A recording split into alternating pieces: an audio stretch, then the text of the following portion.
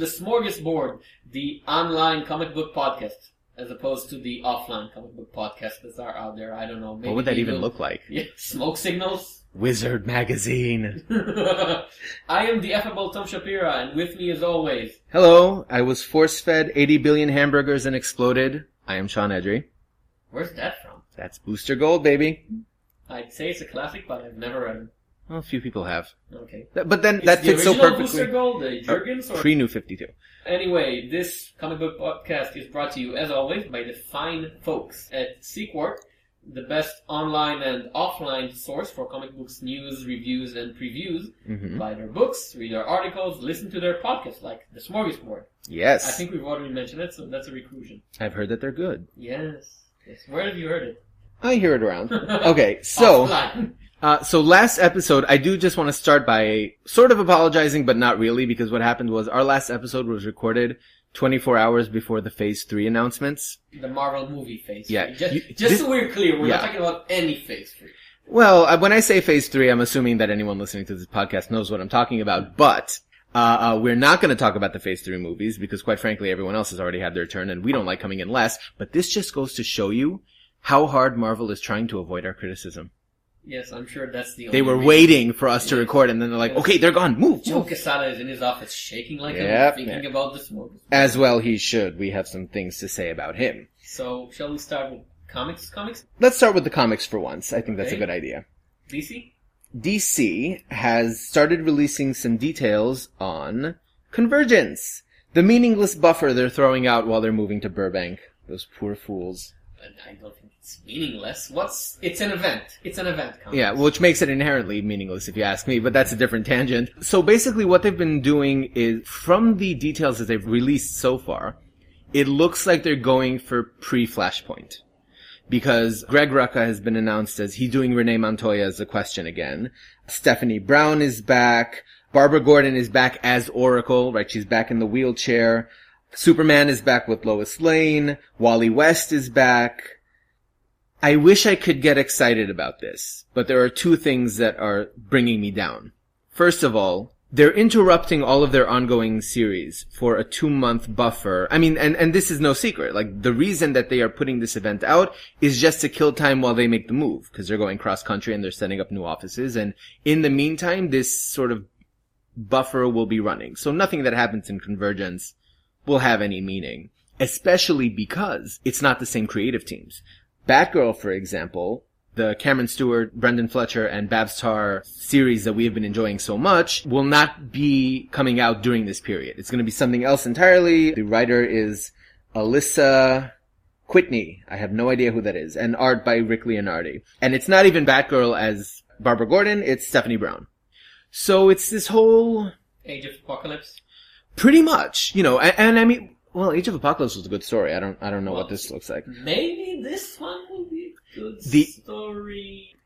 That's the other thing that's bringing me down. They're making this gesture to go pre-New 52. Pre-New 52 and bring back characters that have not been seen, despite the fact that they had, you know, certain fan appeal. The problem is the fact that characters like Wally West and Stephanie Brown are appearing in basically a throwaway event. Well, Stephanie Brown is already in the New 52. Is she? She's part of Batman Eternal. She's a major part of that. But not as Batgirl. Not as, like, Robin or... I've only read the first 9 issues, and she was there. And is she spoiler?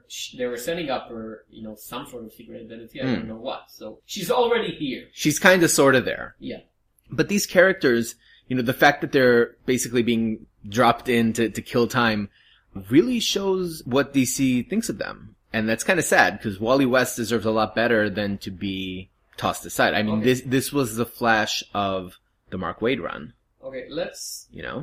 The important thing to remember is that as much as you and I both hate what it's doing to the books, financially DC seems to be on the ball with these things, because remember, before the New 52 launch, you know, everybody said, that's a disaster. That's a huge disaster coming your way. And the sales spike from that thing were... huge, you know, Aquaman outsold the X-Men, which was a joke. It was all short-term, though. Like, where are they now? Well, this is still selling pretty good. Sure, but they're not... As far as I know, they even beat, you know, Marvel for the market share a few times, which hasn't happened before. I accept that, but I think that part of the problem is we're both old enough to remember what post-crisis, first crisis DC looked like, right? That old. You're not that old. Yes, you are. Because I've read it back issues and stuff. Yeah. But I've never been there for a huge continuity turn. Right. And by the time... Oh, you've never actually seen it happen? Yeah, and by the time it happened to Flashpoint, I didn't care because I wasn't self-defining as a superhero reader or a DC reader. I was self-defining as a comic book reader in general. So as far as I'm concerned, that was just a thing that happened, a thing that I sort of care about. Because the reason that I brought that up is DC has never been good at closing the book on something. Every time they've had one of these deck-clearing crises or events that messed with their own continuity, Earth, 0 Hour, whatever, Final Crisis, whatever. Infinite Crisis, anything that served to sort of clear the deck 1 year later was the same way. They always end up going back. They always end up saying, so that whole universe is done, it's over, whatever. Who was the villain of whichever crisis it was that involved Superboy Prime punching the walls? It was Superboy Prime. I just gave away the answer. But, Jeff Jones was the villain in that one, I think. Yes, and we were all his victims. Superboy Prime was a character from pre-crisis, right? It was someone who should not have appeared in quote-unquote modern-day DC, and yet they keep going back to the old well. I think the major problem is, and again I'm going to quote our favorite quotee, Paul O'Brien, DC has that thing where it thinks that the stories that are interesting are stories about the DC universe as opposed to stories set in the DC universe. Exactly. See, I want to read a good superhero story. I don't want to hear a good superhero encyclopedia entry. Yep. Leave that to Roy Thomas. Whenever you want to bring him back. But don't make it into a thing. The rewriting of your universal history shouldn't be a thing. I'd like to quote one of my favorite quotees, Shirley Bennett from Community, who says, I'm going to paraphrase her, I'm reacting the way people do to comics about making comics about making comics. I mean, come on, Charlie Kaufman, some of us got work in the morning, Yeah. I mean, DC, this has always been, when somebody asks me what is the quintessential difference between DC and Marvel as fictional universes, it is the fact that DC is obsessed with the state of the universe and what does count and what doesn't count and what's in continuity and what's out of continuity and what's out of continuity can be in continuity again. Chris Sims from Comics Alliance had a very good point about that. The problem with the DC universe, as opposed to the Marvel universe, is that DC was never planned as a universe. It sort of grew off all those separate titles which stood on their own. For a long, long time you had Batman, you had Superman, you had Green Lantern, and never the twain shall meet until they had to. The Marvel Universe was created by, mostly half a dozen guys who worked together at the same office sets and created all the characters, not organically together, but they thought of them at the same space. The first issue of the Spider-Man going, it's the Fantastic Four. Right. So it's a lot easier for them, because the universe is set. On the one hand, yes, but on the other hand, it's also the fact that Marvel very rarely makes a concentrated effort to play continuity police. If something happens, we'll get to that, but if something happens, generally speaking, that doesn't look good, they just don't talk about it. Like the fact that Tony Stark was originally involved in Vietnam doesn't come up as a talking point anymore for obvious reasons, right? It ages the character significantly. They just sort of subtly paper it over. Parker, beat his wife, sure. Yeah. Or everybody just, one issue later, everybody was just, that never happened. Yeah. 2 words. Black Cat. We could do an entire podcast on how Marvel maligned her, but they're just sort of like, don't go there. And yeah. you have the opposite version in DC. Exactly. Donna Troy. Donna Troy. Is the opposite Black Cat. It's, okay, we've made a continuity mistake because her origin was that she was Wonder Girl's sidekick, but then one writer thought, no, she was a young Wonder Woman, and then they tried to explain it instead of simply saying, no, okay, now she's her sidekick, or she's just a separate character called Wonder Girl. And because they explained it, they had to re-explain it and reinterpret it, and it never... Hawkman! Yeah. I mean, the Hawk characters are now parodies of what they are, because whenever they come up, the first thing you think of is not who they are, it's the entire convoluted continuity mess that never goes away. When Grant Morrison was writing his Justice League run, he created Zuriel basically so he could have a wing guy which wasn't Hawkman. Who wants to deal with it? I can totally sympathize with them. When they relaunched the JSA 94, I think. Who was it? That was Robinson? I think it was Robinson, yeah. Yeah, the whole first arc, it was 4 issues of trying to explain how Hawkman works. Oh my and sort God. of making it, fit for a new reader at least, it made sense in their ridiculous story. Yeah, but it didn't stick. No. Somebody else ended up revising it again. And, Marvel, it takes them a while, but eventually they learn to let things drop. Like Zorn, Zorn. Zorn was a mess, and so eventually he was dropped. Exactly. Hopefully we won't get another Zorn, because they're bringing back Onslaught, so nothing is behind them at that point. Yeah, sometimes they make the decision to dig things up that should have stayed buried. That's certainly true. But I mean, on the whole, the example that, so I've got the best example ever of stuff that they don't know. Professor Xavier used to be in love with Jean Grey. No, they used for that. one issue. Yeah. It was mentioned, I think in issue 3 or 4 of the original X-Men, and I guess even Stan Lee was like, no. But they did use it. They used it for Onslaught. Yeah. Immediately everyone was like, no, do not want. It doesn't come up anymore as a thing that actually happened. Well, because at that point they were still trying to present Professor Xavier as a good person, beset by primal rage. Yeah. No, even when they were... And right now, after all the decades from Onslaught, Professor Xavier was basically a supervillain in training, erasing memories, having old teams replaced, keeping secret intelligence as prisoners in his home. Yeah. Although some writers have made that work. I mean, Mike Carey did an amazing job of sort of glossing over all the things that can be, like Professor Xavier's a joke. Did an amazing job of redundancy. It is. I mean, Mike Carey did a job. And did a job. The amazing word is in the middle. Yeah, it's like, He's the only guy who made the Sandman following. Yeah. We're following. Well, wait, okay. See, I was about to object to that and say, no, the Furies was good too, but he did the Furies, so clearly. Especially Witch War High was pretty good. Huh? That's Willigan. Yes. Yeah. So and really, if you're looking for a decent successor to Sandman, that would be it. But, so to go back to it, DC, this whole convergence thing is a waste of all of our time. Packaging it as an event, sadly, is going to fool people. It's a 2-issue event.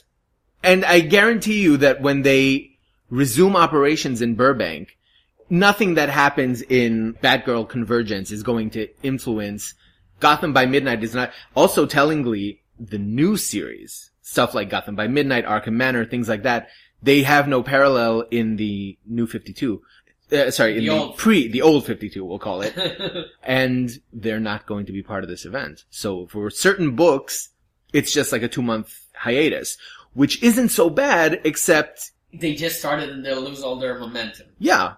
This is not something that DC chose to do. See, for me, that's a good jumping off point. Yeah. Not that I read a lot of things, but, if you're telling me Batgirl, which I like, is just changing, 4 issues, 5 issues after it started, okay, so I'm gonna stop. It depends on the book. For Batgirl, I would wait, for example. If I had kept reading Arkham Manor, that would be the point where I quit. For a book that I'm on the fence on, it's more convincing, especially with the price. I think for me it's Gotham Academy. Exactly. Yeah, because I still read it, we disagreed on the review, and if they're telling me, well, you're gonna have to wait 2 months for an ongoing... Yeah. If they'll finish an arc... They probably will. It probably will. Yeah. If it'll be after the end of an arc, I'm okay with it, because Image does it all the time, wait 2 months, start again. And I have no problem with that as a general policy. I always thought that's a better idea than we have to have an issue every month. Not important. We have to. No, you can take a break. I mean, Image comics are almost always late across the board anyway. And they're all the better for it. Yeah, quality-wise. No writer fill-ins, no interruptions. You don't need it. Why bother putting yourself through it? Because I can only remember one fill-in run that ever actually worked on its own terms. It was during Mark Millar's Authority run, where the team had been taken down. And then in the middle of that arc, there was another arc written by a different writer that only focused on the new fake Authority. That was the only situation where the fill-ins contributed to the overall... I just want to say, because both Marvel and DC used to have this pendulum of either we let the writer do whatever he wants and it can take forever, i.e. Marvel, with Mark Millar and the Ultimates, which had 8 months of waiting time between Ultimate Hulk versus Wolverine. Yes. 3 years! Oh my god. 3 years for what? I don't even remember what it was. I just... And on the other hand, they had that, well, you have to finish all the issues. Now. You can't wait. Work faster, slave. Which is... There is... That's what brought down New X-Men. Because you started getting those artist fill-ins and woo. There is a middle point where you can finish an arc, and if the writer and artist say, well, we can't keep up the quality, we need some time off, 2 weeks, Yeah. Let us be late 2 weeks. You can have skip months. It's also a good thing for readers because, you can tell yourself, okay, you're not spending $4 every month, right? There's an arc and then there's a month where you can breathe and save a little money. It's also a good economic plan, but Okay, I don't let's talk Convergence. Let's talk Marvel. to hell with it. Marvel. The endless parade of teasers has not ended, but Oh, it's itself. ended. It's ended. They ended this. Okay, let's give the background here. So Marvel, ever since Jonathan Hickman's Secret Wars was announced, Marvel started releasing teaser images that basically called out every single event they have ever published.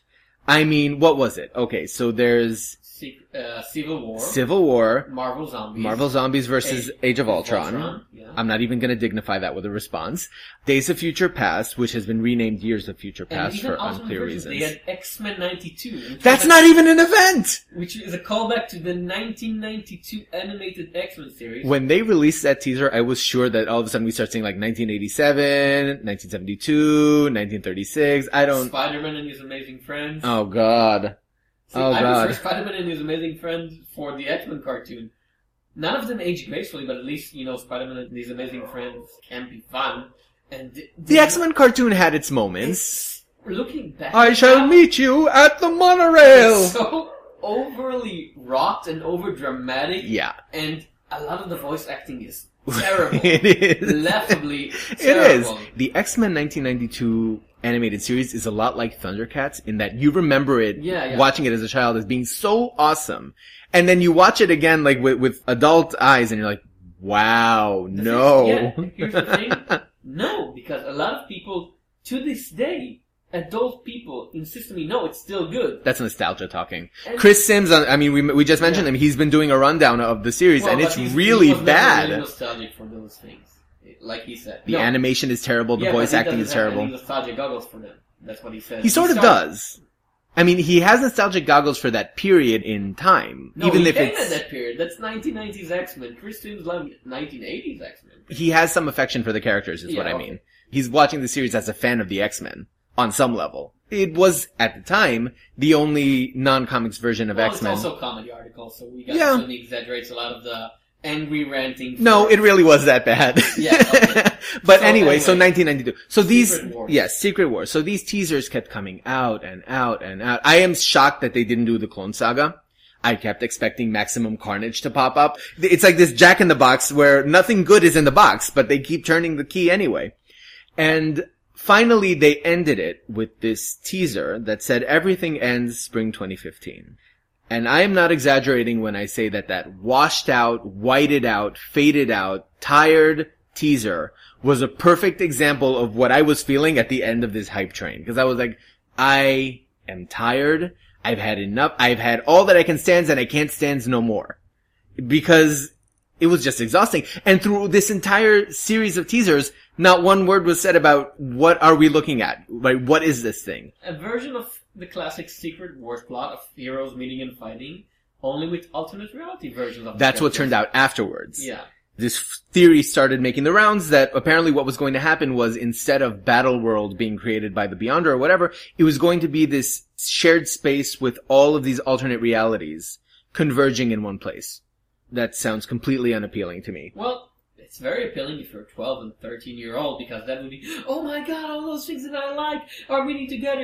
That mindset of a child of, oh my god, it's ice cream and chocolate and fudge and vanilla, everything together. I am trying to imagine, that's the thinking, right? That would be the sort of modus operandi for this thing. But I'm trying to imagine a 12-year-old, 13-year-old reader who read Civil War at the time it was coming out. No. To then say, it's coming back, awesome.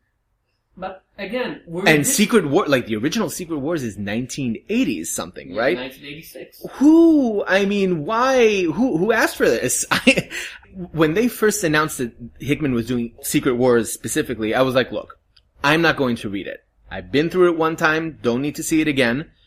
But, okay, fine, let him have it, right? It didn't seem like such a big deal for me. It kept on going, and none of these teasers, if they are in fact components of Secret Wars, None of them had me going, the event is coming back, right? Yay, awesome. Age of Ultron? Are we really, looking forward to a return of that? Days of Future Past in the X-Men comics themselves have come back so many times, I don't even want to see it again. What is the event? We're not kids. I read Age of Apocalypse. I was 14, 15 years old. I loved it. To this day, it remains one of my favorite events. I don't want it back because I've already seen it come back twice. You've already seen it. These kids haven't. But then where's the nostalgia value? It's a nostalgia thing for some adults. It's, smash them up for most kids. I worked at a local comic book store during the latest Halloween Fest. I helped out some friends. Mm-hmm. And it was a small version of Free Comic Book Day. All the publishers sent them some issues. And what Marvel sent was a reprint of Secret Wars #1.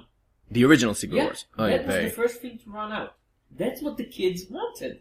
Because they don't care about, history, and they don't care that the drawings are very different from today's style. All they see is, oh my god, it's all the things that I like together.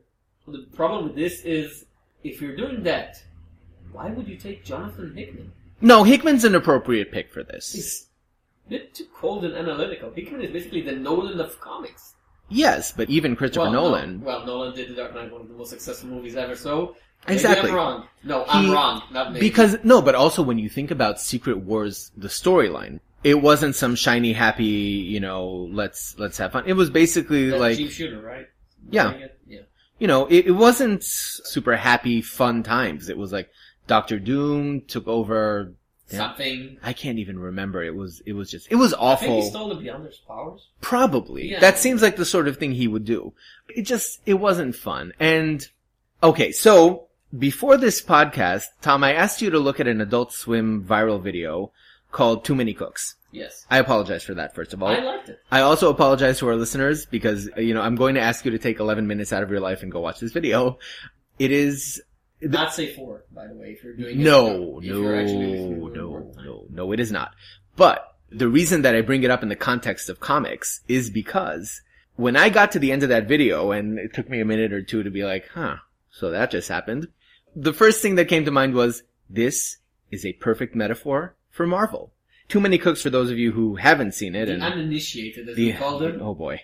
It's basically a parody video of the 1980s sitcoms and intro types, where you start out with sort of a very typical cutesy family sitcom scenario, and then it keeps going. A minute, 2 minute passes, more characters are introduced, the family keeps getting bigger and bigger and bigger and bigger. The style changes slightly, then quickly, then yeah. It starts off as a comedy, and then it becomes, family comedy, then work comedy, then, police comedy. Family sitcom, then police, then G.I. Joe. And after the G.I. Joe part, they start to do like a Dallas intro or like a Dynasty intro. And that's when it starts very slowly going off the rails and going completely insane. Dark. Until finally, it ends at a point that no longer makes any sense. This has degenerated so far that it doesn't look like anything at all. Okay. That is Marvel. That is what they're doing with the Secret War thing. They've been doing more of what they already did for so long now that when I look at it, I feel absolutely no desire to read this stuff because I disagree. More and more and more. See, I disagree. I think that's DC. Because Marvel, they're doing it more and more, but I think they have complete control. And they're doing exactly what they want, and they get the results they want.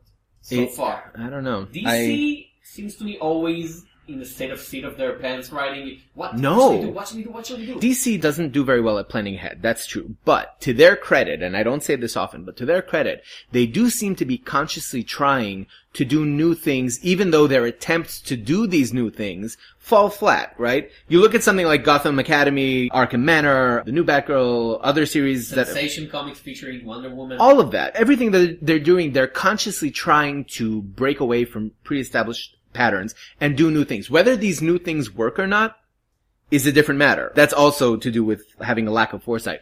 Marvel just seems to keep going, like Secret Wars again. And you know what?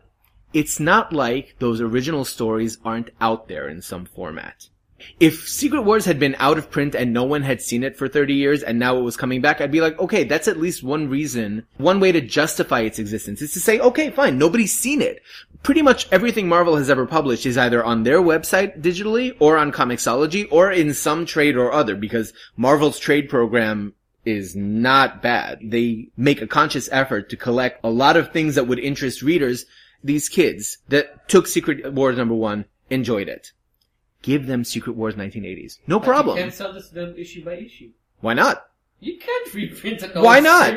Classic X-Men used to reprint Claremont's run because back then there were no... Yeah, but now we have trades. Sell them the trade. We'll buy reprints of single Why issues. do you need to sell reprints of single issues? Sell the trade. Put Secret Wars back in print. But as we've discussed, single issues make to the publisher more money. So do a reprint. Do a reprint series. Because enough time has passed. Well, okay, I would say do a reprint issue. Again, my problem here is that the original Secret Wars, if you legitimately wanted to read it, you could go to Marvel's website and buy the issues. Yeah. I'm like 90% sure that it's there. Well, I think they're just using the name as a general nostalgia buffer for Right. the adults, and the general plot as appeal for the kids. Whether it will work, I don't know. I'm not interested, you're not interested, and we're probably going to talk about the first issue just to talk about I guess so. I mean, I'm not looking forward I'm to the not prospect that of excited- reviewing it. I'm not as excited for that as I am for the Angry Birds Transformers. Yeah. And speaking of that, will bring us to our third news item. Yes, IDW. IDW. IDW has signed a deal with Thrillbent. Mark Waid's Thrillbent. Mark Waid's Yeah. Thrillbent Yeah. to bring their digital comics to print. For those of you who don't know, Thrillbent is a digital platform. I think it's run by Mark Waid. They're hosting all of these exclusive webcomics, and some of them are actually pretty damn good. Waid has 2 series there, Insufferable, and he brought back Empire. Now he's doing a sequel to Empire. John Rogers has Arcanum. Geoffrey Thorne has Prodigal. James Tynion IV has The Eighth Seal. There's some pretty good material there. However, the schedules for Thrillbent in terms of digital publication have been ridiculous. Mark Waid put out this blog post that it made me laugh about how it's all about workflow and they're diligent about updates, especially since Thrillbent is now on a subscription model, so you have to pay to read these comics. It wasn't at first. They offered their material for free, and then at some point it became... Like any good drug dealer. Yeah, sure, subscription only. The problem is Mark Waid was selling it as, these were all planned breaks. His series Insufferable went on hiatus for an entire year. They came back, I think, 2 or 3 days ago. After a year-long hiatus, nobody plans a year-long hiatus. Even webcomics. Even in webcomics where people are used to How many delays. issues of Bandette have been published over the last 3 years? That's different though. Bandette isn't being published primarily digitally. Yes, it is. It's being printed. It's printed, but not in the issues. It's a digital only, and it was printed only after the first arc was completed.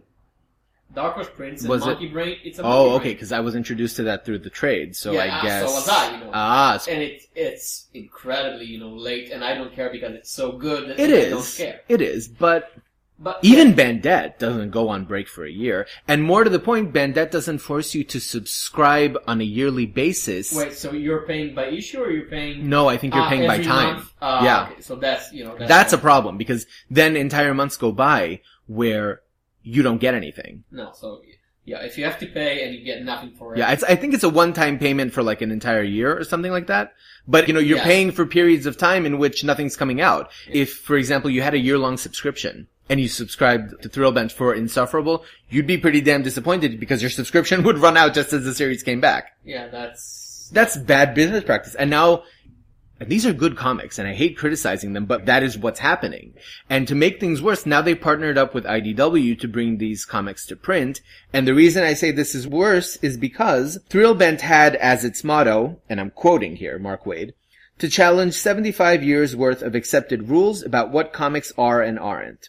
Is there a shortage of print comics that I didn't notice? I mean, how is that challenging anything? First of all, they force people to subscribe to their website, even if they're only interested in one comic. I think that actually makes them worse, because for Marvel or DC or whatever, you can subscribe to individual issues.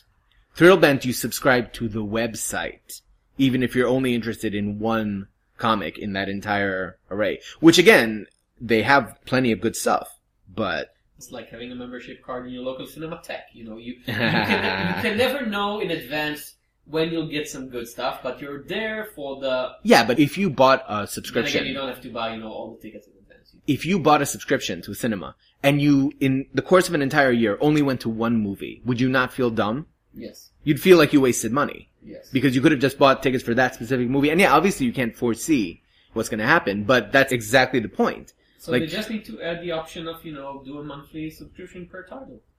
It doesn't seem like such a, big deal. It doesn't. Maybe I mean, that's how everybody else operates. Maybe someone should ask them. Did somebody just ask Mark Waid online, can you please add that option? I'm only interested in 2 of your titles. I'm sure someone has, but the problem... No, see, that's the thing. I'm sure someone has. Right. It's responsibility buffer. It's, someone must have done it, and he probably said, no, that bastard. No, because they're marketing this as deliberately trying to do things differently from the accepted mode of publishing. And it's true that they do, but unfortunately the mode that they have chosen is even worse than what we already have. Okay. So, too bad, as for bringing them to print, good for IDW, although now that I think about it, I have no idea what it would look like, because these are comics that are designed for digital, they're landscape size.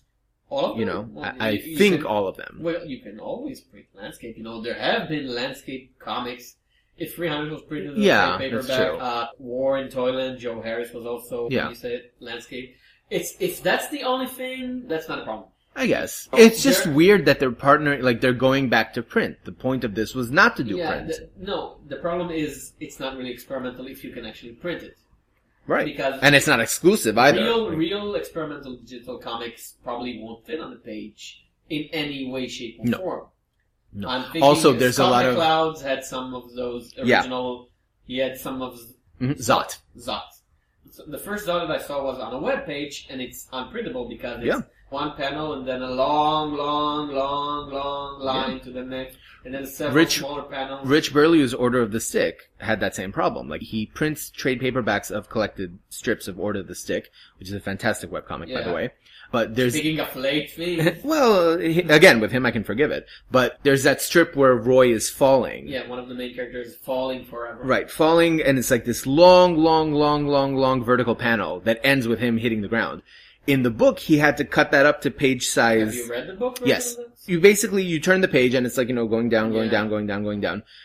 It does sort of simulate that feeling, but it's not that. Yeah, again, another good web example, XKCD. Yep. The original strips were mostly just one joke pages, but when it got bolder and more progressive, stuff like Time, or what was the really huge one called? One was like 10 meters size. I don't remember. I know what you're talking about. Something like that.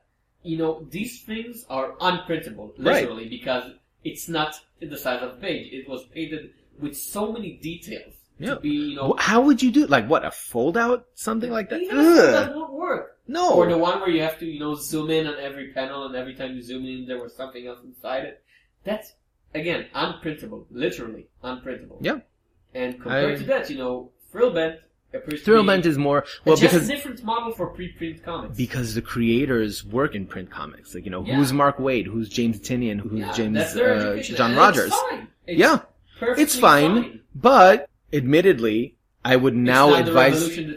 but also I would now advise readers not to go to Thrillbent and instead subscribe to the series through IDW, because at least then you can get specifically the series that you want. Also, it's IDW, so it probably look good. Yeah, quite frankly, they can use new properties. IDW is never short on properties. Angry Birds and Transformers. Whew. Hashtag Doom Lives. We promised ourselves no movie news, but then that thing came out. I mean, how can you not talk about it? Yeah. You want to take this one? Cause I'm not even that big of a Fantastic Four fan. I don't... Okay, so they're in the pre-interviews for the Fantastic Four movie. Yeah. We should specify, this interview is, I think, the first thing anyone has heard about this movie for, forever. Yeah. I assume that they're filming on the moon or something, because there have been there's no publicity shots, there were images, I think, last week of Henry Cavill hanging in midair. Henry Cavill? Superman. Okay. Because they're filming Batman the People v Superman Supreme Court case. And he is just hovering in midair carrying Amy Adams in his arms. For a movie that isn't coming out until what? Next year? The year after? And the one thing we saw from the Fantastic Four movie was someone made a bust out of the Thing's head design. And not even showing the design. A bust of the head. Okay. I don't get it. Okay, so go. What happened is Dr. Doom, the classic Marvel villain. Mm-hmm. Victor Von Doom, that's his name. Yep. Not Van Damme, Warren Ellis. Or movie guys, whoever did the original movie, or it was also Van Damme. He was also Van Damme in the original movie? Yeah. Anyway, he will be played by someone called Toby Kebbell, who is a good actor. Where is he? He was in Black Mirror, the BBC miniseries, and he was pretty good. Okay, yeah. Anyway, he plays the film version of Dr. Doom. Here we go. And here's the quote. Oh, God. The only thing I can tease you about is what I worked on most was the voice, because nobody, even in the cartoon when I was watching, where's this from? So there's this big change. He's Victor Domshev, not Victor Von Doom in our story, and I'm sure I'll be sent for jail for telling you that. The Doom in ours, I'm a programmer. Very antisocial programmer. And on blogging sites, I'm, quote, Doom, unquote, the end. So, Dr. Doom is an angry blogger.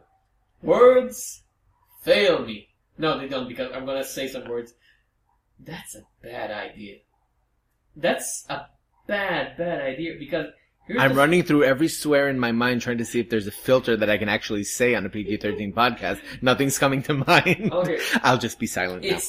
It's the classic pre-Marvel comic book movie problem of producers thinking they know better than the creators of the comics, and sometimes they do, but when the thinking is, I'll take this incredibly popular, known character that's been famous for what it is for 70? No, not that much. 50 years. 50 years. 50 years now. And I'm going to reinvent it completely because I know better than Stan Lee, Jack Kirby, John Byrne, Mark Waid, Walter Simonson, Jonathan Hickman, McDuffie. I know better than all of those people because I'm a Hollywood producer guy. Please bring me some cocaine.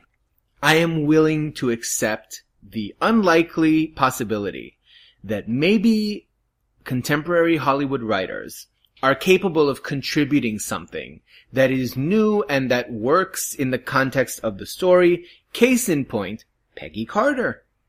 Joe Simon wishes he had written her as well.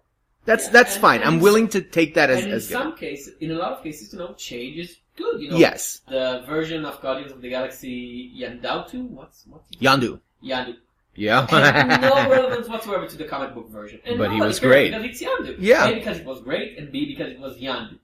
Even their Star-Lord was sort of the same thing, but it not was really. Yeah, because it was more of a swaggering post-Han Solo guy rather than a straightforward space guy. Exactly. I can say yes, there are situations. Change is okay, and contributing new ideas isn't always such a bad thing. But just Dr. Doom as a blogger? Really? Dr. Doom. Okay. Sometimes I'm trying not to scream. I really am. Okay. Sometimes even the writers can go wrong. I brought up Warren Ellis, right? His version of Doom was ridiculous.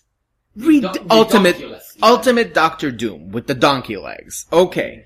That was a situation where it didn't work. Mark Waid's attempt, he recontextualized Doom as a sorceress enemy instead of a technological enemy during his run with Waringo.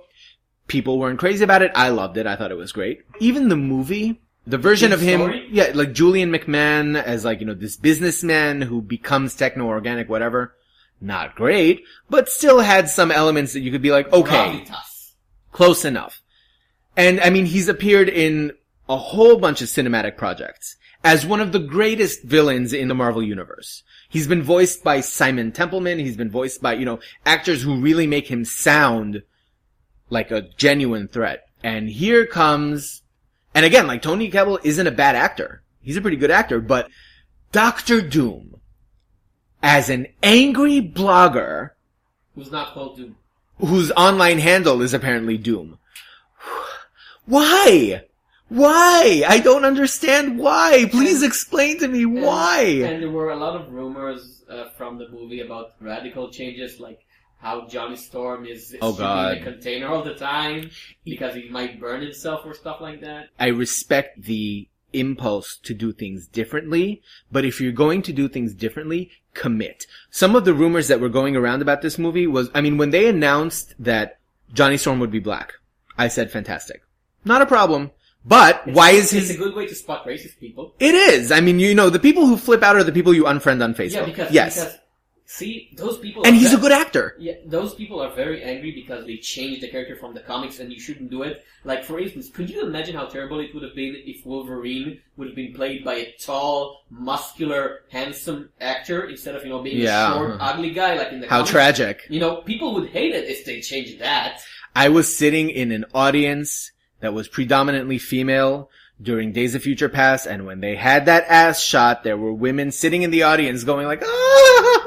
So clearly, it worked out for them. But, so you make the decision to make the Human Torch black. Awesome. I think that's really great. Why is his sister not black too?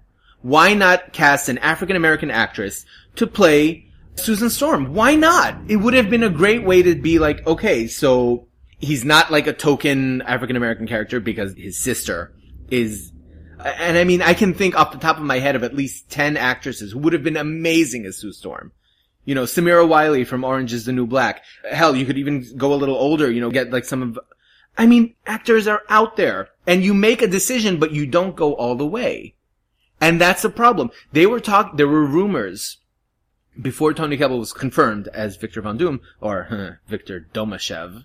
That's gonna happen. There were rumors that they were thinking of gender swapping him, that it would be like a female Doom. Which I think could have been brilliant because it would have put the rivalry with Reed Richards in a completely different light. Yeah, but would you really like the implication of a female very jealous of a male scientist because he's smarter than her? Yes. Really? Yes, because they could have played that angle as, she's not jealous of him because he's with Sue. She's jealous of him because he's smarter than her. And that pisses her off. I can see that. Like, it's the sort of thing where you could play Doom's usual swagger and confidence and his absolute certainty that he's right and everyone else is wrong. And you can transfer that to a female, because there aren't a lot of female villains who are depicted as that. Usually it has to do with, like, she's in love with the main hero. Wait, you imagine Doom as Britta from Community? As a competent Britta from Community, maybe. Really, could have been played by Allison Williams. I would have been okay with that. But, anyway, fantasy casting aside. The issue is they don't go far enough. And when they do, Victor Von Doom, as a blogger. Why? Why? Not even why, but I mean... And poor Josh Trank. People had hopes for him, but this movie will destroy him. The fact that so little has been shown of this movie... Less than a year before the release. It's not a good sign because it indicates that Fox doesn't have faith in this movie. And Fox puts out, like, really bad movies without any awareness at all that they're crap. So if even they are saying, yeah, this isn't gonna work. I watched Chronicle. I liked Chronicle a lot. Josh Trank seemed to have really good ideas as a director, as a writer. Bits of information that have been coming out. Not one of them has made me go, I'll see that movie. Yeah, lo-fi, down-to-earth Fantastic Four, that's the complete opposite of what you need. Yeah, why would you do... high-concept, high-minded superhero stories ever. If you took this movie, scratched out the names, don't have it be Fantastic Four, have it be an original superhero movie, it would probably be better received. You know what it is? It's Unstable Molecule. It's Fantastic Four Unstable Molecules. Even Unstable Molecules didn't go this far, though. Unstable Molecules might have started them on that path, but this is beyond the pale. The idea that their superpowers are disabilities, and No, wait, it's not Unstable Molecules. It's the Venture Brothers version. Ooh! What was it called? I know what you mean, but I'm blanking out on the, God. The names. Yes. Wow, that it is! It really is! Well... The Venture Brothers creators can sue them off and get some money, maybe, so that's good. Because more money for the Venture Brothers creators is always good. Be completely honest with me, Tom. Are you gonna go see this movie? No. I'm not. And, like you said, we haven't seen anything. Maybe if there's a preview coming out and suddenly it's like, whoa, maybe, but... Not even then. I'm trying to think, like, the sum of all knowledge that I have about this movie is minimal. But what I do know is actively pushing me away. Okay, but here's the thing. I don't have an emotional attachment to the Fantastic Four. I like some stories. I don't have an emotional attachment. So, like we talked a few weeks ago last week. Yeah. About Constantine, where I could enjoy the Keanu Reeves movie for what it was without thinking for a second about the Hellblazer comics. But you said that part of the issue there is you have to imagine that Keanu Reeves' character isn't John Constantine. If he is someone else and has no connection, that's fine. But I can here... imagine that for that version of the Fantastic Four. If it's good, I wouldn't care. If it's bad, I would care. But Right. I would care that it's bad. It doesn't seem There is no rhyme or reason for that. right. Why? Like, the kinds why of changes that they're making aren't about improving the story. They just seem to be arbitrary. They're about, okay, Josh Trank has a story to tell, that it's not a Fantastic Four story, but he has to do a Fantastic Four movie, so he takes his general ideas and sort of pushes them into Fantastic Four slots. Yeah, but by doing that, he's going to actively drive away the audience that Fox is trying to bring in. Well, It's a mess. It's a real mess, and I okay, don't... let's finish on good news. Yes, we do have some good news today. Okay, because Bleeding Cool has announced, and I'm trusting that even though it's Bleeding Cool. Yes, Rich Johnston, we're counting on you to be accurate for once. Please don't let us down. Sometime next year we're gonna get the omnibus of Christopher Priest's Black Panther run. It's about damn time. Over a decade after it's finished. Mhm. Yeah. Yeah. Yeah. Oh wow, it has been a decade. Yeah, 2003. Okay. I started reading that run, but I didn't get very far because I didn't have Yeah, the issues. It was about 7 years ago they reprinted the first arc, the first 6 Yeah. issues, and that's That was it. Now, Christopher Priest's Black Panther was... Have you read the whole thing? I read half of the thing because I Okay. only had the second half. Oh no! Yeah, but I could gather all the information from the internet. Ah, okay. All right. That was one of my first long box Mm. from American Comics. Okay. First thing that I was actually attached to. So I have sort of a hope for that, and maybe a nostalgic exaggeration of how good it was. But Christopher Priest's Black Panther was superhero politics. Yes. And interesting, well thought out superhero politics. Because he took the idea of, this guy isn't just a superhero. He's a king, and he's a corporate, owner, and he's a technologic inventor, and he ran with it. Yeah. It wasn't just the guy, sometimes has soldiers and sometimes have a cool suit of armor. No. And it wasn't Reginald Hudlin either. So. Okay, yeah, the Reginald. I assume we're gonna have to get an omnibus of that also. They'll print it. I doubt they'd bother. Because, okay, I'm under no illusions that the reason they're printing this omnibus is because of the movie. No, it's because... Yeah, that's what I said. It's not because they suddenly like Christopher Priest Yeah, again. it's definitely because of the movie. That's what I'm saying. So, if they want a canonical version of Black Panther, in terms of the text, I have a really hard time believing that they would prefer, they would put Reginald Hudlin on the same shelf as Christopher Priest, because you could not find two more different perspectives on the same character. And quite frankly, Priest is better. I mean, frankly, Priest is better is Hudlin's run was understatement. awful. Awful. And that was the run that destroyed Storm. That turned her into, Mrs. Black Panther. Yeah, Hudlin seemed to be under the weird impression that the Black Panther is African American instead of an African character. Yeah. And someone from a unique culture, from a unique background that brings a wealth of ideas and notions into it. Yeah. He seems to miss that because... How did they market his run? For the hip-hop faithful. Well, that's not his fault. That's white guys marketing, a black writer. That was unfortunate. But, a lot of things about that run were Christopher Priest's omnibus, I'm gonna buy this if it exists. Yeah. If it's out, I'm getting it. Because that's high quality. That's one of those runs where... maybe Christopher Priest, after that one and after the reprint of his Quantum and Woody, maybe he'll come back and write some actual comics. Because isn't he's at Valiant now, I think. He's doing a sort of a sequel to his Quantum and Woody run. Yeah. I'd like to see some more original stuff from him, because the problem with Christopher Priest as a writer, he was a Modern Image writer before there was a Modern Image, so he had no place to sell his wares, as it were. Black Panther, I wasn't around at the time that it was coming out, so I don't remember how it was perceived. Today, for example, one of those things that was the comics internet liked it. People outside the comics internet didn't bother. So it was a medium-sized seller, and because when you look at how it's referred to today, that's the canonical Black Panther. People are willing to disregard everything else. You don't have a lot of other things. You have the original character. Yeah. Jack Kirby was, Strange Adventures type of thing. Problematic. You had the jungle action, the Panthers. Even more problematic. I haven't read these. Woo! Apparently, the biggest problem is the Purple Prose, because it's 70s Marvel.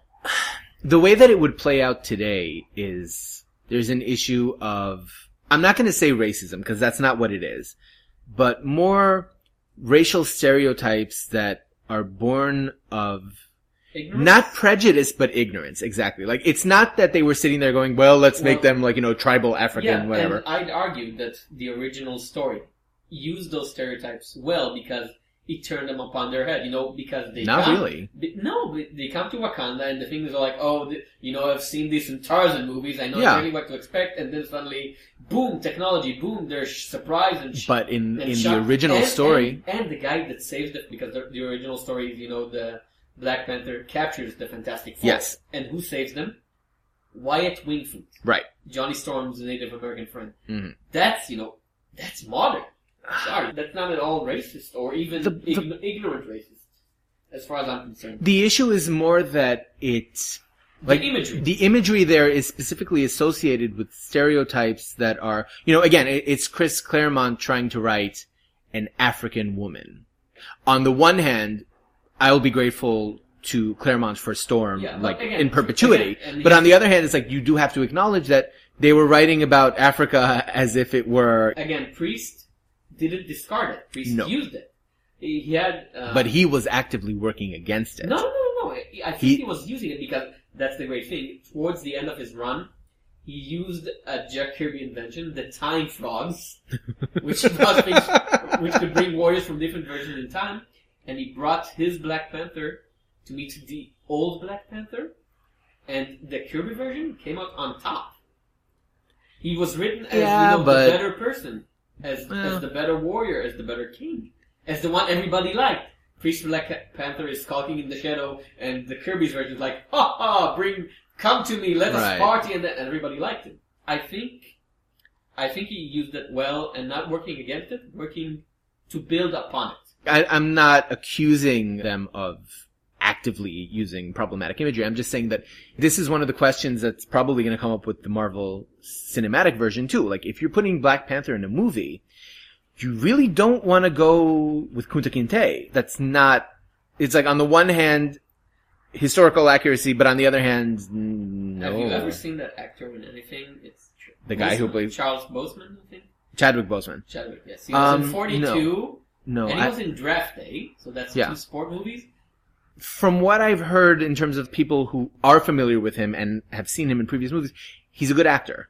I would have personally preferred Idris Elba. But Idris Elba is Heimdall, and that's fine too. No, that's not. He Why? would have been a better Black Panther. I want him in a main role. So they didn't think that they'd have a Black Panther movie, but... Who's the guy from Serenity? Chitwell Agnefor?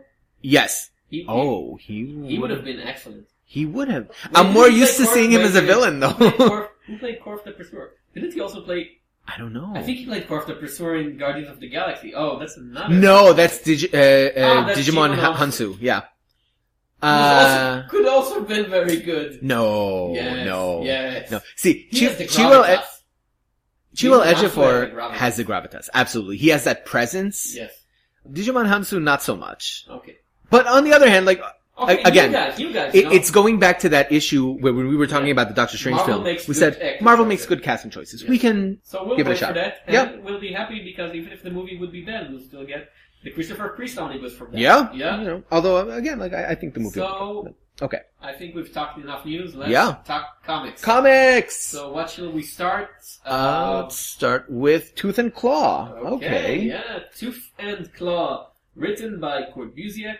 Drawn by Ben Dewey with colors by Jody Belair. The ever-present Jody Belair. He really is everywhere. She's like Charles Soleil too. What if she and Charles Soleil teamed up on a book? Wow. I assume that statistically they're already on a book together. It would reach issue 900 by actually having 900 issues. That would be quite a thing. So this is a new #1 from Image. Yeah. God bless him, Image. He's trying new stuff. I really like this. I'm a bit at odds, but I think I'm overall liking it. Do you want to start with the plot? Sure. So this is a fantasy story. It's very clear from the very first page.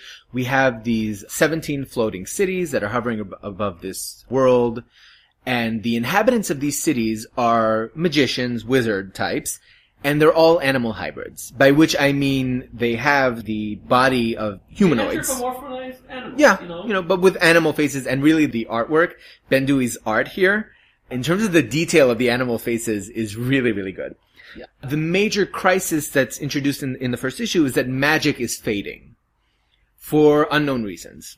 and this sort of rogue sorceress figure decides that she's going to bring back the hero who restored magic to the world originally. And I'm going to spoil this because no. Let's not spoil it. Let's try. Okay, so I'm not going to spoil specific things, but I am going to say that the identity of this hero is never revealed. Yeah. But what we do see recontextualizes the story, because you start off by thinking that it is a completely different world, right? It's some fantasy environment.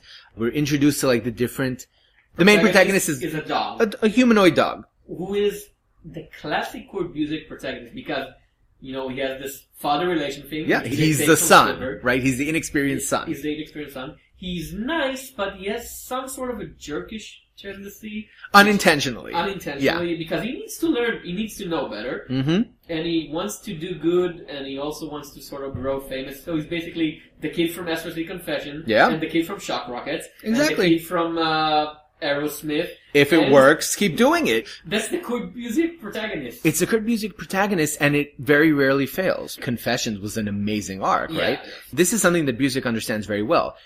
If you're introducing a protagonist, you need the readers to at least have some kind of interest in what happens to them. And the most interesting for me about this issue is the small details that sort of slip by through the generic fantasy world, because when you have, again, the main protagonist doing his prayer for the gods, it's sort of, you know, the goddess of health, and then it's the goddess of health, education, and welfare, and the two-headed goddess of housing and of urban development. Yep.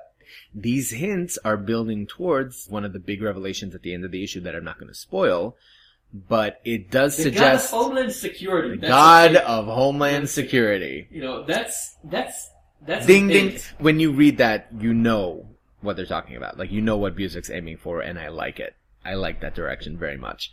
I do tend to favor stories that make you think you understand the world and then pull the rug out from under you. And Busiek did a really good job with this one. Yeah, also this issue is 48 pages. Yep. $3. Good price. There's a lot of stuff going on in this issue. The problems that I had with it is that it makes a lot of interesting noises, but on the other hand, it's a bit too obvious with a lot of things, because... In what way? The first half is mostly about the class struggle, because the dogs, we learn pretty quickly, are not nice guys. They're enslaving the Boers on the plains to, you know, work for them and not paying them back. It depends on how... And that's made, you know, abundantly, obviously clear. There is some ambiguity there, because what happens is that they are trading with the Boermen, and the person who they're dealing with says, you know, you're not paying us enough. We've given you more than what you're due. And Dunstan's father responds, this is what we agreed on. The explanation that he gives to his son afterwards is that the Boermen are planning to rebel. It's a known fact. Well, and they're trying not to be... and they would be apparently justified, because the guy they're trading with is whipping them with magic. Because he attacks. Well, it does sort of suggest, and also, you know, the fact that they live in floating cities. Yeah, the nobleman floating above the people on the earth, that's right. A bit too there's obvious. Something to that. I think it's a little more complex than that, just because there's something more to this world that's being hinted at. Yeah.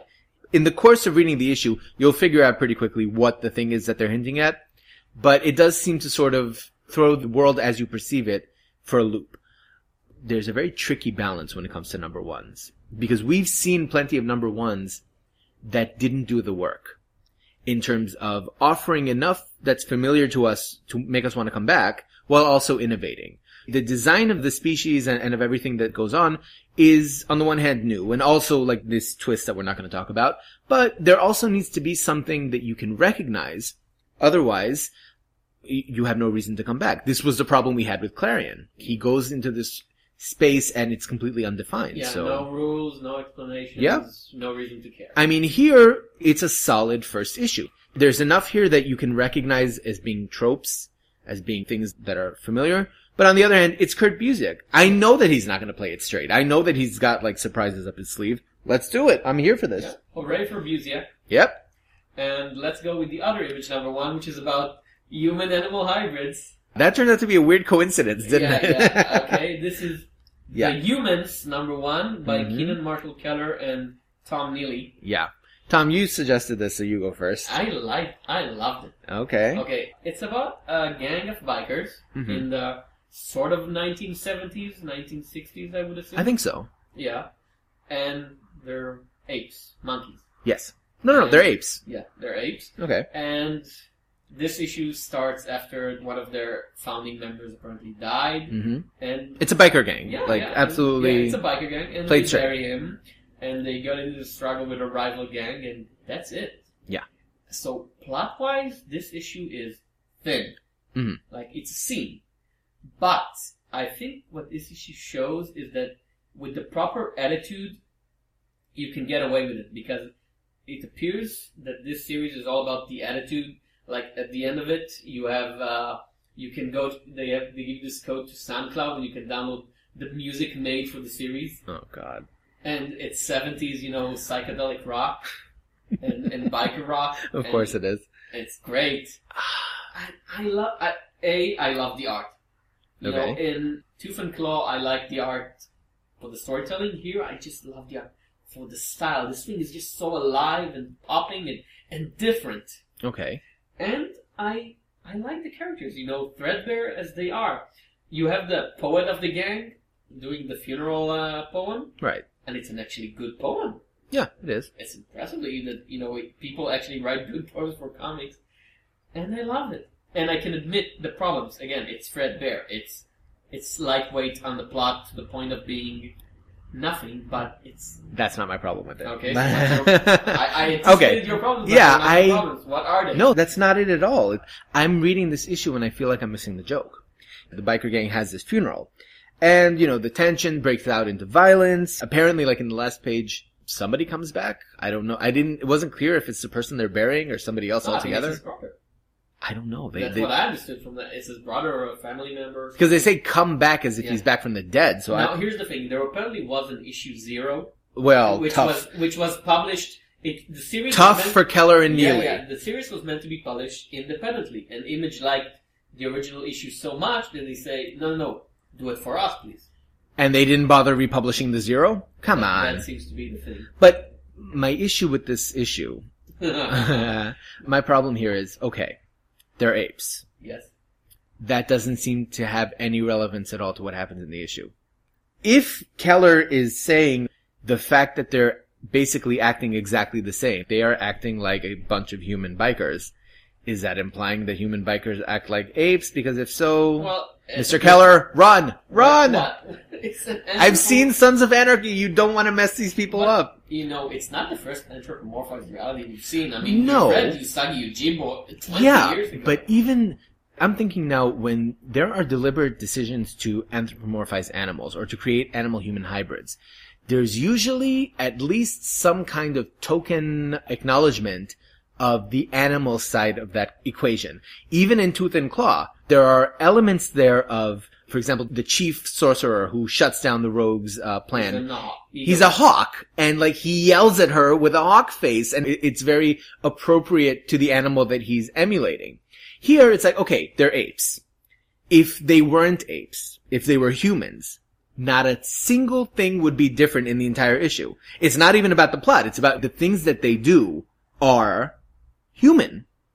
So they're called the humans. Well, okay, so they're called the humans, but that's intriguing. But their rival gang also act like humans. They show up and they're strutting and they have different names. So that again, it's a smaller hint than Tooth and Claw, but it says to me that the fact that they're called the humans, that there is something more to that. No, because here I disagree with that, because their rival gang are not called humans, or they're called the Scabs, I think, and they are acting exactly the same. There's no indication here that this gang is different in some way. If the rivals weren't there, then it would be, okay, maybe this is a bunch of escaped apes who have human intelligence, Planet of the Apes style sort of thing. That would be fine. I don't understand what's the point of them being apes. Why not? The question for me is not... It's not why not, it's why. Why shouldn't they be robots? Why shouldn't they be zombies? Why shouldn't they be anything? Why not? No, I feel like I would need, because that's the hook for this issue, right? The fact that they're apes. No, I think the hook is the style. I think the hook is the style... the environment. I think the hook is all the things that you have in the background, all the attachments and the music, and it's supposed to be a package. We've read stuff that is mostly about style. In those situations, you could always point to the stylistic elements that we liked or didn't like, depending on the comic, and be like, we can at least understand why they're there. Here, I read this issue, and it's like, why are they apes? It's the question that I keep coming back to, like, is there some relevance?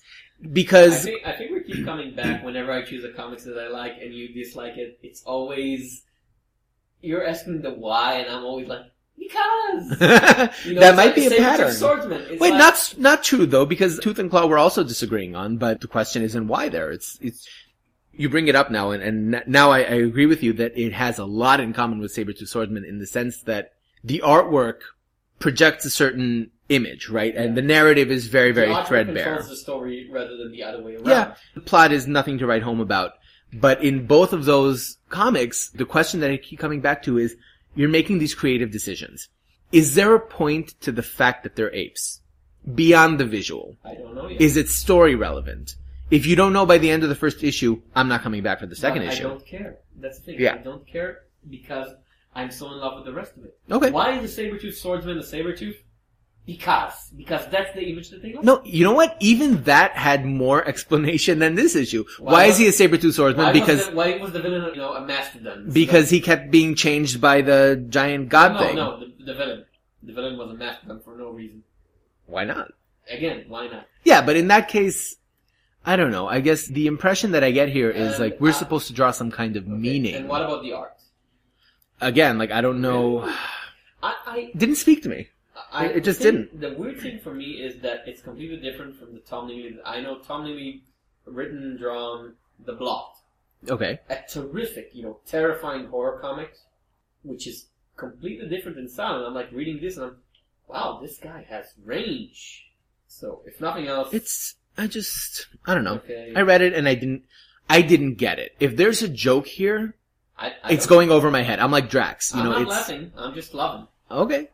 So our last issue is Vertigo #1. Yeah, 1 of 8. It's a 1 of 8. Yeah, miniseries. The Kitchen #1 by Ollie Masters, art by Ming Doyle, colored by Jody Belair. I missed that. Oh, okay. Colored by Jody Belair. There she is again. Yeah. Well, good for her. Get that money. So, flat out, I love this issue. I really did. I didn't really like it. We're having one of those episodes, aren't we? Yeah, okay. Okay. Okay, so tell them the plot. Alright, so, it's Hell's Kitchen in the 1970s, and there are these 3 criminals who are running their own little minor scam. They're not part of the mob. They're just like these Irish gang. Well, it's sort of like this mini gang. Yeah. These 3 men, they're caught, they're sent to prison. Their wives have been living off this money that they've been bringing in, and now with their husbands in jail, Kath, her sister Raven, and their friend Angie decide that they need to keep up the collection process in order to survive, because they're running out of money. Otherwise, they actually have to find a job. Right. And, I mean, these are women who are gangsters' wives, right? Wives. Yeah, they're not, that's a plot point, that they're not the mob. So, what I really enjoyed about this issue is that Ollie Masters is constantly reminding us of the fact that, it's the 1970s. So on the one hand, you do have around this period the major wave of feminism, the whole idea of equality coming in, and you have this concept of these 3 wives are deciding to take over their husband's criminal network. And yet, because it's the 1970s, and because they are entering what is commonly perceived as quote-unquote the man's world, it doesn't go well for them.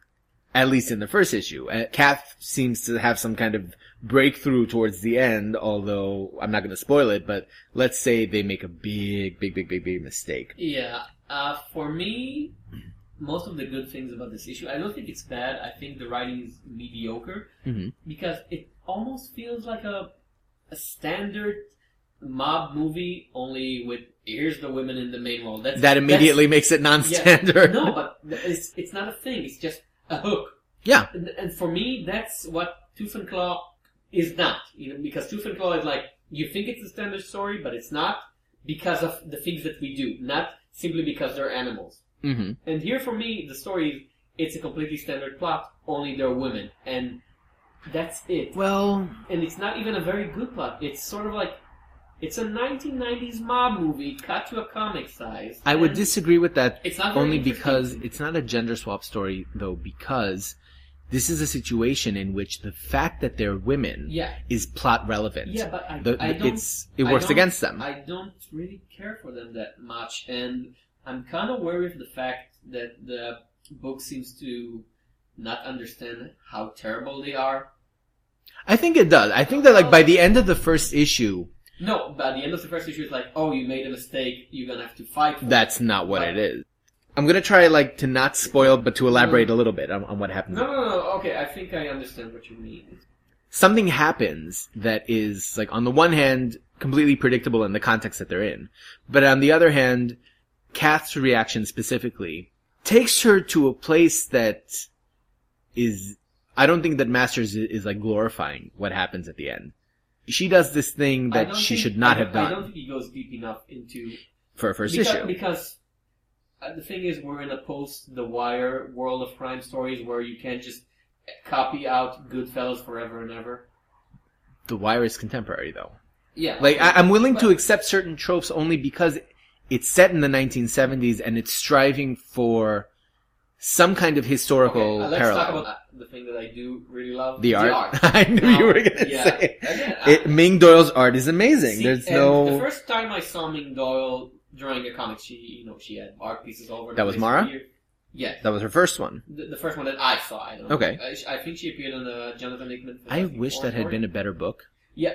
Mara, as the story was all about kineticism because the main hero was a beach baller? I think volleyball player. Yeah. And Ming Doyle is a great artist, but not in a, flowing super movement kinetic thing. Yeah. So she wasn't the right choice for that book. She was great on the design.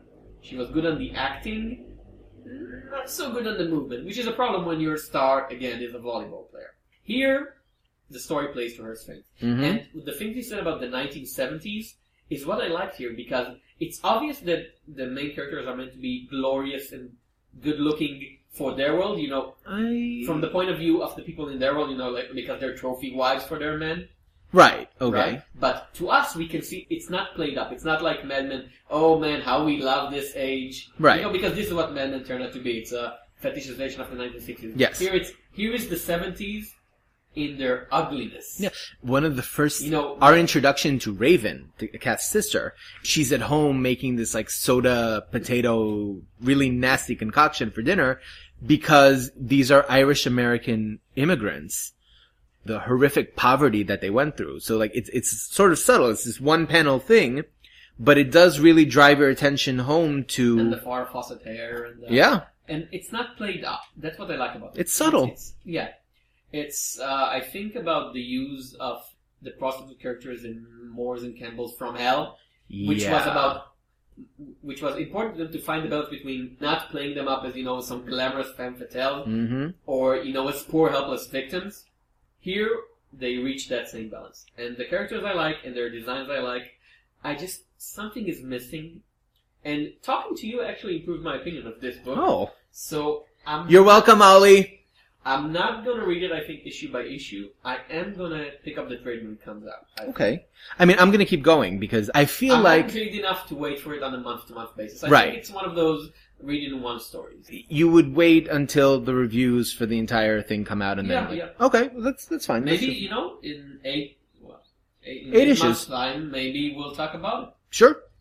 We haven't done We can it review yet, the whole thing. But, we're still a young podcast. Yep. Up and comers. We'll get there eventually. Yeah. Our trade review. Yeah, speaking of trade reviews, our trade reviews. And we're going to talk about Loki, Agent of Asgard, Volume 1, written by Al Ewing, art by, my computer is... Lee Garbett. Yeah, my computer seems to be a bit of a problem with uploading its comic files. This collects the first 5 issues. 5 issues, yes. Of the new Marvel ongoing...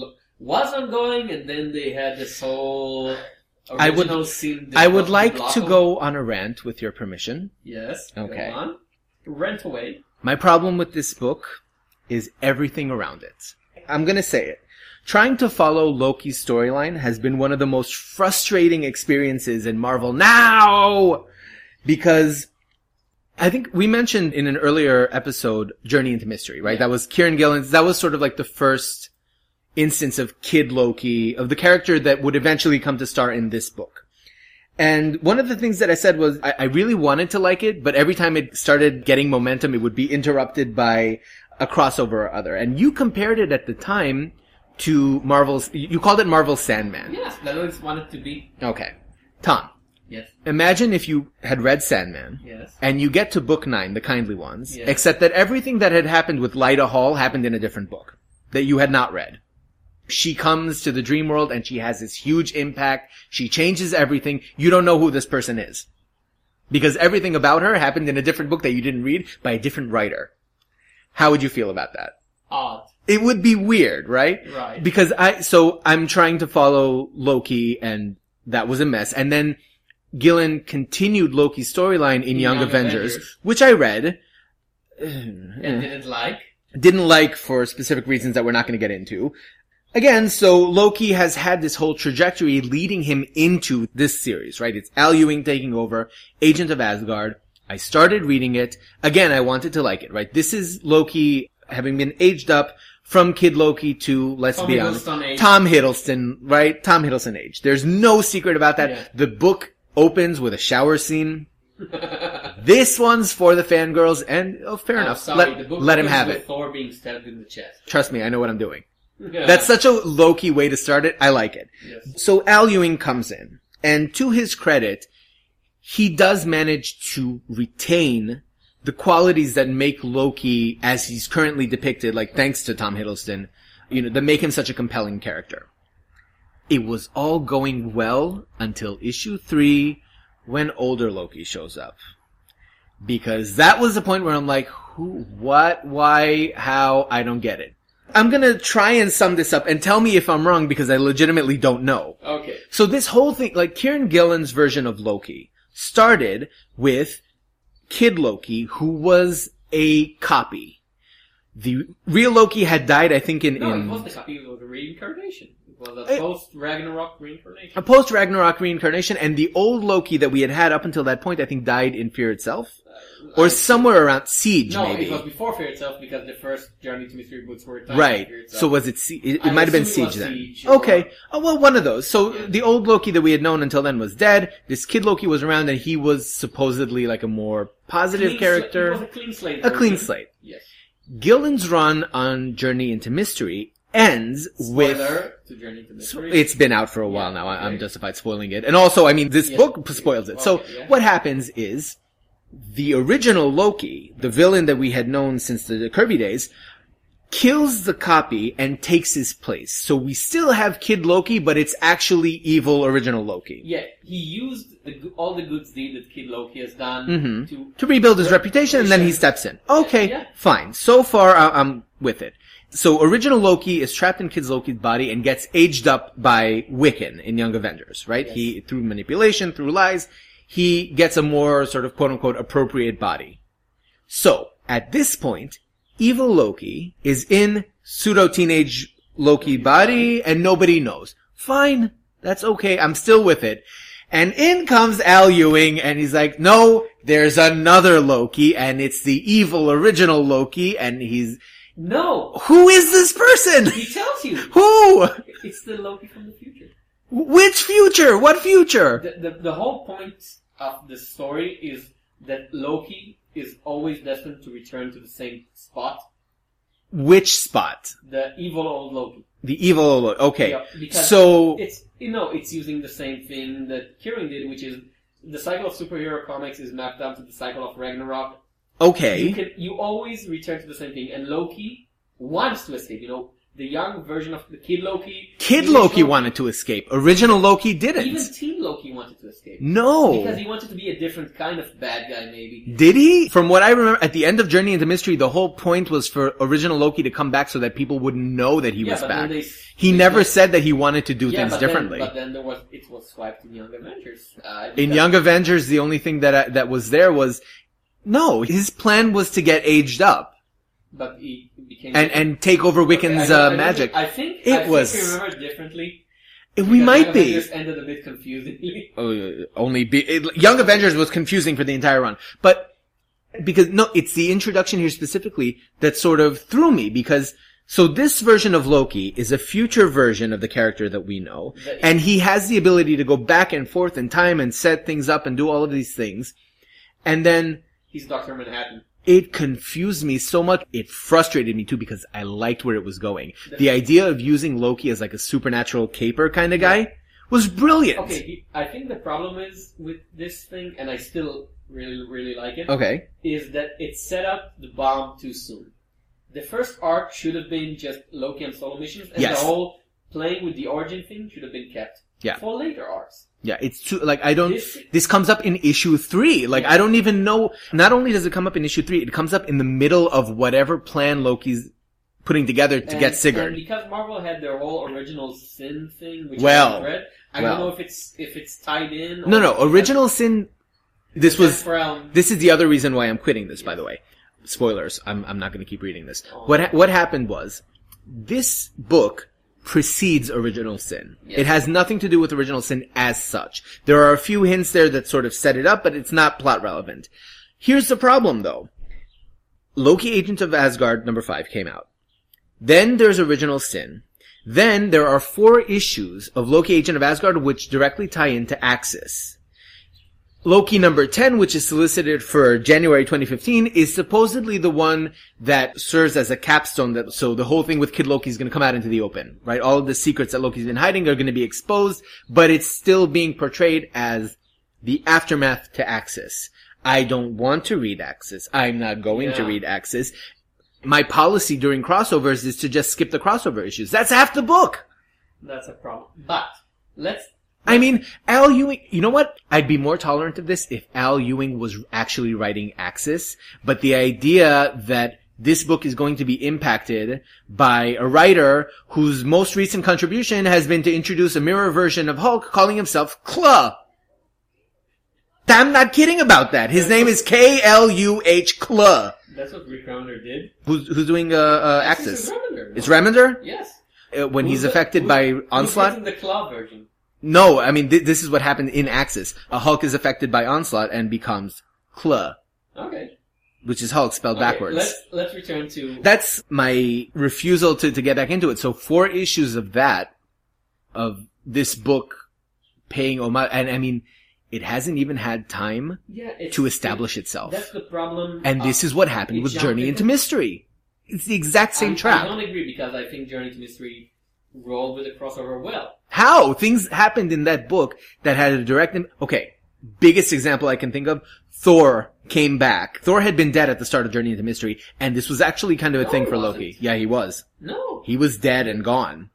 And Loki was like, in the early issues of Journey into Mystery, Loki was actually impacted by that, and then Thor came back. Wait, he couldn't be dead because he started in the middle of Fear itself, and Thor only died at the end of Fear itself. Journey into Mystery came in at the end of Fear itself, I think. Because it started in the middle. The reason that I'm remembering this is because this was the issue that sort of drove me off Journey into Mystery.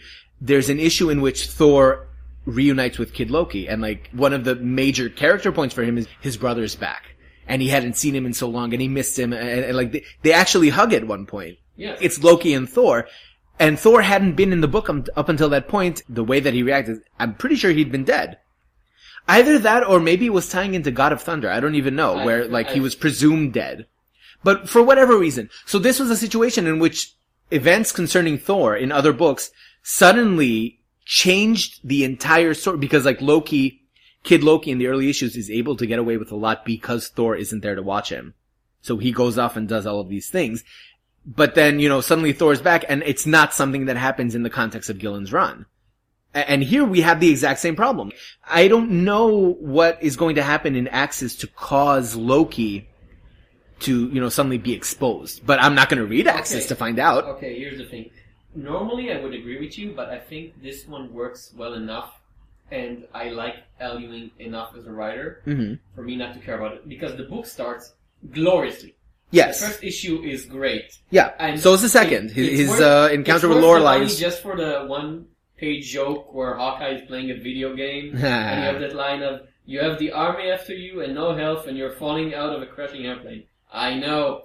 It's a bet fishing simulator. Yeah. That's a line to remember. Al Ewing is a good writer. Al Ewing is a great... Have you read his book, his Fictional Man novel? No. I will get to that. It's a Philip K. Dick novel doing Philip K. Dick, right? Only with emotion. I'm not surprised that he's capable of that. I mean, again, Al Ewing is a very, very good writer. I wanted so much to be able to stick with this book. The point that breaks me is that Sandman comparison, I'm sticking to it. Like, imagine if, not even Lyta Hall, but like, okay, you're reading Transmetropolitan. Yes. Vita's assassination happens in a different book. Well, if they explain it well enough. They don't explain it. I think they did. No, you're reading Transmetropolitan. One issue, Vita's alive and she's meeting Spider Jerusalem. The next issue, she's already dead. He's already gone through the whole thing, and they never talk about it. They're just like, Vita's dead. You would feel like something is missing. But it's different. Why is it different? It's different because it's a superhero title in a shared universe. Fine, take a superhero title. Let me think of like a really epic superhero title that stands on its own. Wow, that's a challenge. Grant Morrison's JLA. Grant Morrison's... I never read all of JLA. Okay, Grant Morrison's New X-Men. Only not. Why not? Because if you don't know what the Phoenix is, it doesn't make any sense. No, they explain what the Phoenix is. Well, Morrison. Okay, so that's Morrison. That's Morrison retconning Shooter's retcon of Claremont. And if you don't read a lot of the internet things about what's the X corporation, you have no idea what he's talking about because they got. No, but I'm talking about plot events here. I'm talking about plot events. If you look at Grant Morrison's New X-Men as a unit, there's nothing there that happens in other books and suddenly like completely throws it off the rails. If anything, the opposite was true. Like, yes. New X-Men was influencing the other Grant books. Morrison, so in that case, Grant Morrison was the Rick Remender, right. He was the little kids around the playground. Yeah. It's a thing that happens. Okay, I accept that it happens, but this is a new book that serves as a follow-up to two other books that had the exact same problem. That's why I'm saying, like, Loki, when you try to follow Loki's story, you can't. It keeps being interrupted by all of these other writers who, quite frankly, aren't as good. Al Ewing is a hell of a lot better as a writer. Okay. Al Ewing would not do Clue. I mean, I think Al Ewing would do it. He wouldn't do it. And if he did, but if he did do it, it would be a parody. It wouldn't be, his skin turns black and he has a white mohawk and says, Al Ewing wrote Zombo, and the second volume of Zombo gave us almost the anti-Zombo. But it was a joke. It was a joke. We weren't supposed to take it seriously. We were supposed to take Clue seriously? Well, apparently Remender thinks so, because this is like, I can't take anything Remender does seriously. That's why I did Frankenstein. Yeah, but in that situation, you're laughing. Is a joke. You're laughing at him. You're not laughing with him. Al Ewing. Okay. I wish he. And again, like, I'm not blaming Ewing for this, because this has got to be editorial. It has to be. Because look at issue 3, which is the one you had the biggest problem with. Yeah. Because it introduces a character out of concept.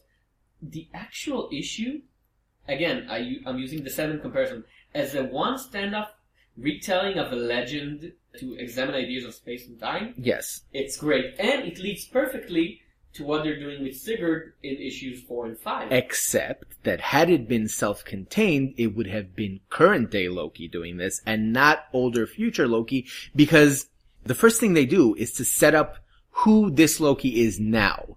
But then, by bringing in the older Loki in issue 3, it's like, well, who are you? Like, there's even, I think it's even the first issue, like the very first issue, there's the flashback to the murder of Kid Loki.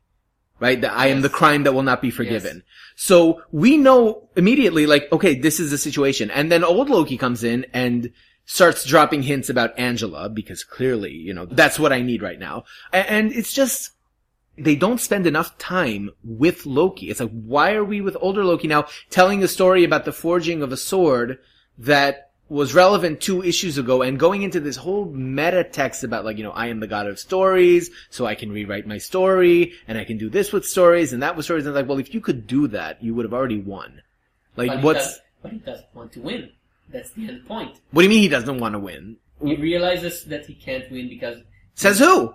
Says him. His point in the story is to always lose. That seems a little convenient. Like... Why? I just don't get it. Again, Sandman. I don't get it. Sandman never did this. What's the end of Sandman? Which one? The Tempest? Or the one, Exiles. You're thinking of Exiles where, okay, the issue of the guy who is encountering 2 versions of Dream simultaneously at different points in time. Okay. That is self-contained and that's clear because we have already encountered both versions of Sandman and we know who they are. Here it's like, okay, So old Loki is a future version of current Loki, who is actually original Loki in the body of a teenage Loki who he killed and replaced. I mean, when you lay it out like that, his Wikipedia entry must read like IKEA manuals. Like, I don't even know what it would look like. People like him. People like him because Ewing is very consciously doing Tom Hiddleston Loki, right? He's sarcastic, he's funny. This was something that Gillian's Young Avengers, version of Loki did that too, right? He flirts with Prodigy and he's constantly like dropping these and he calls himself Tyrion Lannister from Game of Thrones. Like, I'm Tyrion! You watch Game of Thrones, right? I'm Tyrion! He actually says that. The character is compelling. I just wish that Marvel could let him be. The Axis tie-in is the deal breaker for me. Like, I'm not gonna wait 4 issues and then come back after Rick Remender has already done his thing. I'm not gonna do that. I wish... Garbage. We talked about everything around it. We haven't mentioned his art. His art's amazing. Not amazing. It's very good. It's good, yeah. He's a very good storyteller. Yes. You know, he keeps to the basics.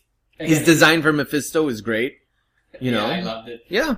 And I agree with you that I don't dislike this version of, what they're doing with it. I do agree they did it too early. It's a series that was forced by editorial to jump the gun on what appears to be a long-term plot. The first trade... I hope so. Because when we're doing all of these things, you're sort of thinking, okay, this woman who can see straight through the truth. Verity? Verity. Yes. Verity. And again, you can sort of see the things he's playing with, because truth and lie are important to the character and they're important to the story. And Loki always tries for deception and always sort of falls through. It might also be that the expectations set up in the first few issues end up not playing out the way you think. Because from the first issue, I assumed that the point of the story was that the All-Mother were using Loki as like this spy, and the supernatural caper that he plans, like to break in and to do this, and he recruits Thor and he recruits Lorelei, and he, so he is making use of these Asgardian characters as sort of like this supernatural spy sort of thing. That is a book I would have wanted to read. I would have liked it. And then it turns out to be a completely Old Loki, book. Old Loki shows up, as soon as Old Loki shows up, I no longer understand what this story is about. What is Agents of Asgard really about? It reminds me of the reaction a lot of people had to the No Country for Old Men, the movie. Because, people thought for the first 2/3, it's a crime thriller, it's a chase movie. And then at the end it becomes something completely different and everybody's like, what are you doing? Yeah. Why, you had a completely good... And I disagree because I really like No Country for Old Men. And I really like this. I just feel like there's this disjunction, because if you took issue 3 out of the trade, and you read 1, 2, 4, 5, and you took out also in 5 the encounter with Old Loki, what this book presents, like in terms of Al Ewing's plot, is... That's 2/5 of the story. Okay, but no, I'm saying like, take out out specifically anything to involve Old Loki. What is the story then? So the story is All-Mother recruit Loki to complete missions for Asgard in order to like clean his slate. If you take Doc Manhattan out of Watchmen, it's a mundane mystery story with people in costumes. Not really, because And again, Old Loki is basically Dr. Manhattan because he exists in all places and all times. He can sleep in and out of stories, and his major point is that he says, whatever I do, I always play out the story that's been pre-written. Right. I cannot change my destiny. And yet, this clashes with the original premise, because in the first issue, what the All-Mother tell him is, for every deed you do that we assign to you, like every mission you complete, we're going to erase one of your past deeds until you have a clean slate again. So, I think that's the problem. Like, that premise is more compelling to me than the idea of Old Loki not wanting to beat history, but coexisting with his present day version for ... Okay, Like, I see what you're doing there. You just want an excuse to rewatch My Name is Earl. That's okay. I've never actually seen that. It's about a guy who's every episode he's trying to erase one misdeed of his history. Not because of God, because somebody explained to him the concept of karma. He says, I'm going to make a list of all the bad things that I've done, and every episode I'm going to make it up to someone. It's a really funny show. Not really what I'm going for here. Oh, okay. I thought because that was what we were setting up. No, because the issue, it's the fact that the All-Mother they're telling him what to do. It's not like he's choosing to do this on his own. He's receiving missions. So that format of, being instructed to do things that are challenging. I mean, the first issue is like, So take this sword and go stab Thor. Go do this thing. Yes. They could have set up like a lot of interesting concepts with that. And now, of course, speaking of impact, right? The Allmother are no longer in charge of Asgard because Odin's back now. Oh, right. We reviewed Thor. That's another shakeup that will probably, because Odin is mentioned in the solicitations for Loki number 10. This is a huge event that affects Loki that doesn't happen in the book. This is Journey into Mystery all over again. Peter David made up it worse in his Peter- X Factor run. Peter David used to be better at that, though. X Factor acknowledged House of M and Second Coming and all of that. But I remember his Incredible Hulk run lasted through most of the 90s, so he had to put up with a lot of crap. Yeah. Every time he just sidestepped it, just like, yeah, so this thing is happening, not important, let's get back to our work. Which, I'm buying a book. I am not buying a universe. Especially given cover prices today. Yes. $4.99. No, thank you. Can't we get another Zombo book instead? Look, you never have this problem with 2000 AD, right? Nikolai Dante is not suddenly going to cross over with Grey Suit or whatever. Well, I've read the ABC Warriors Warlock, Dreadlock? Warlock. Oh boy. Oh, Nemesis the Warlock. Yeah. Ah, no! Hello, Pat Mills. Wow, Pat Mills was a crazy weirdo. Did you know that he wrote, I don't know why I'm remembering this just now, but he did, Fall of the Hammer for 2099? No. Marvel 2099. I didn't know. Woo! I think he did Ravager. I don't remember. No, I think Stan Lee did Ravager. I don't know. Stan Lee did it. I missed 2099. No, you don't. That was you a good think imprint. You No. think you missed it. I reread the original Spider-Man 2099 a while back. It still holds up. I mean, there's a lot of stuff that 90s imagination of the future. But it holds up as a story, and so does It's the future. Doom. We have laser discs. Best treatment of Doom, though? The Warren Ellis Doom. I don't... John Francis Moore, I think, came before Warren Ellis, and the two of them together, amazing. Josh Trank, that's how you do Doom. He's not an angry blogger. In the future. In the future, yeah, sure. Whatever. Okay. Anyway, so Loki, Agent of Asgard. I'll say this. The book has a lot going for it. If you are already reading Axis, and if you're already reading these, Original Sin and like all of these events that have impact on the book, and you're okay with that, this is a good read. If you're like me and you're like, I do not acknowledge Axis in any way, shape, or form, I'm not reading anything that ties into Axis, I don't want it, then it's, for all the good things about this book, it's hard for me to recommend it, because you can't have a complete reading experience. I agree. You should probably only read it if you've already been through Journey into Mystery / Young Avengers / whatever else. If Journey into Mystery did not shake, if it didn't throw you off the tracks at some point and you made it all the way to the end and you still liked it, then this is a book for you. Okay, I think that was it. Yep. We certainly had a debateful episode. Yeah. Every now and then we have one of those episodes where we don't agree on anything, and I love it. You can see, but me and Sean are now holding hands on each other's neck and Yes. squeezing. I got a knife, he's got a gun.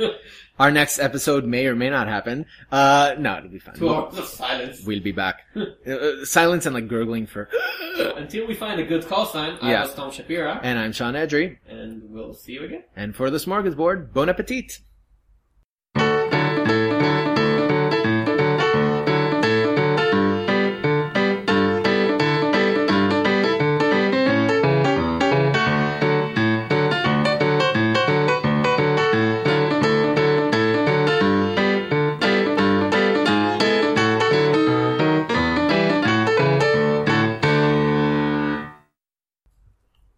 I'm gonna stick with that until I come up with something better. Okay. I can't, I've been racking my brain and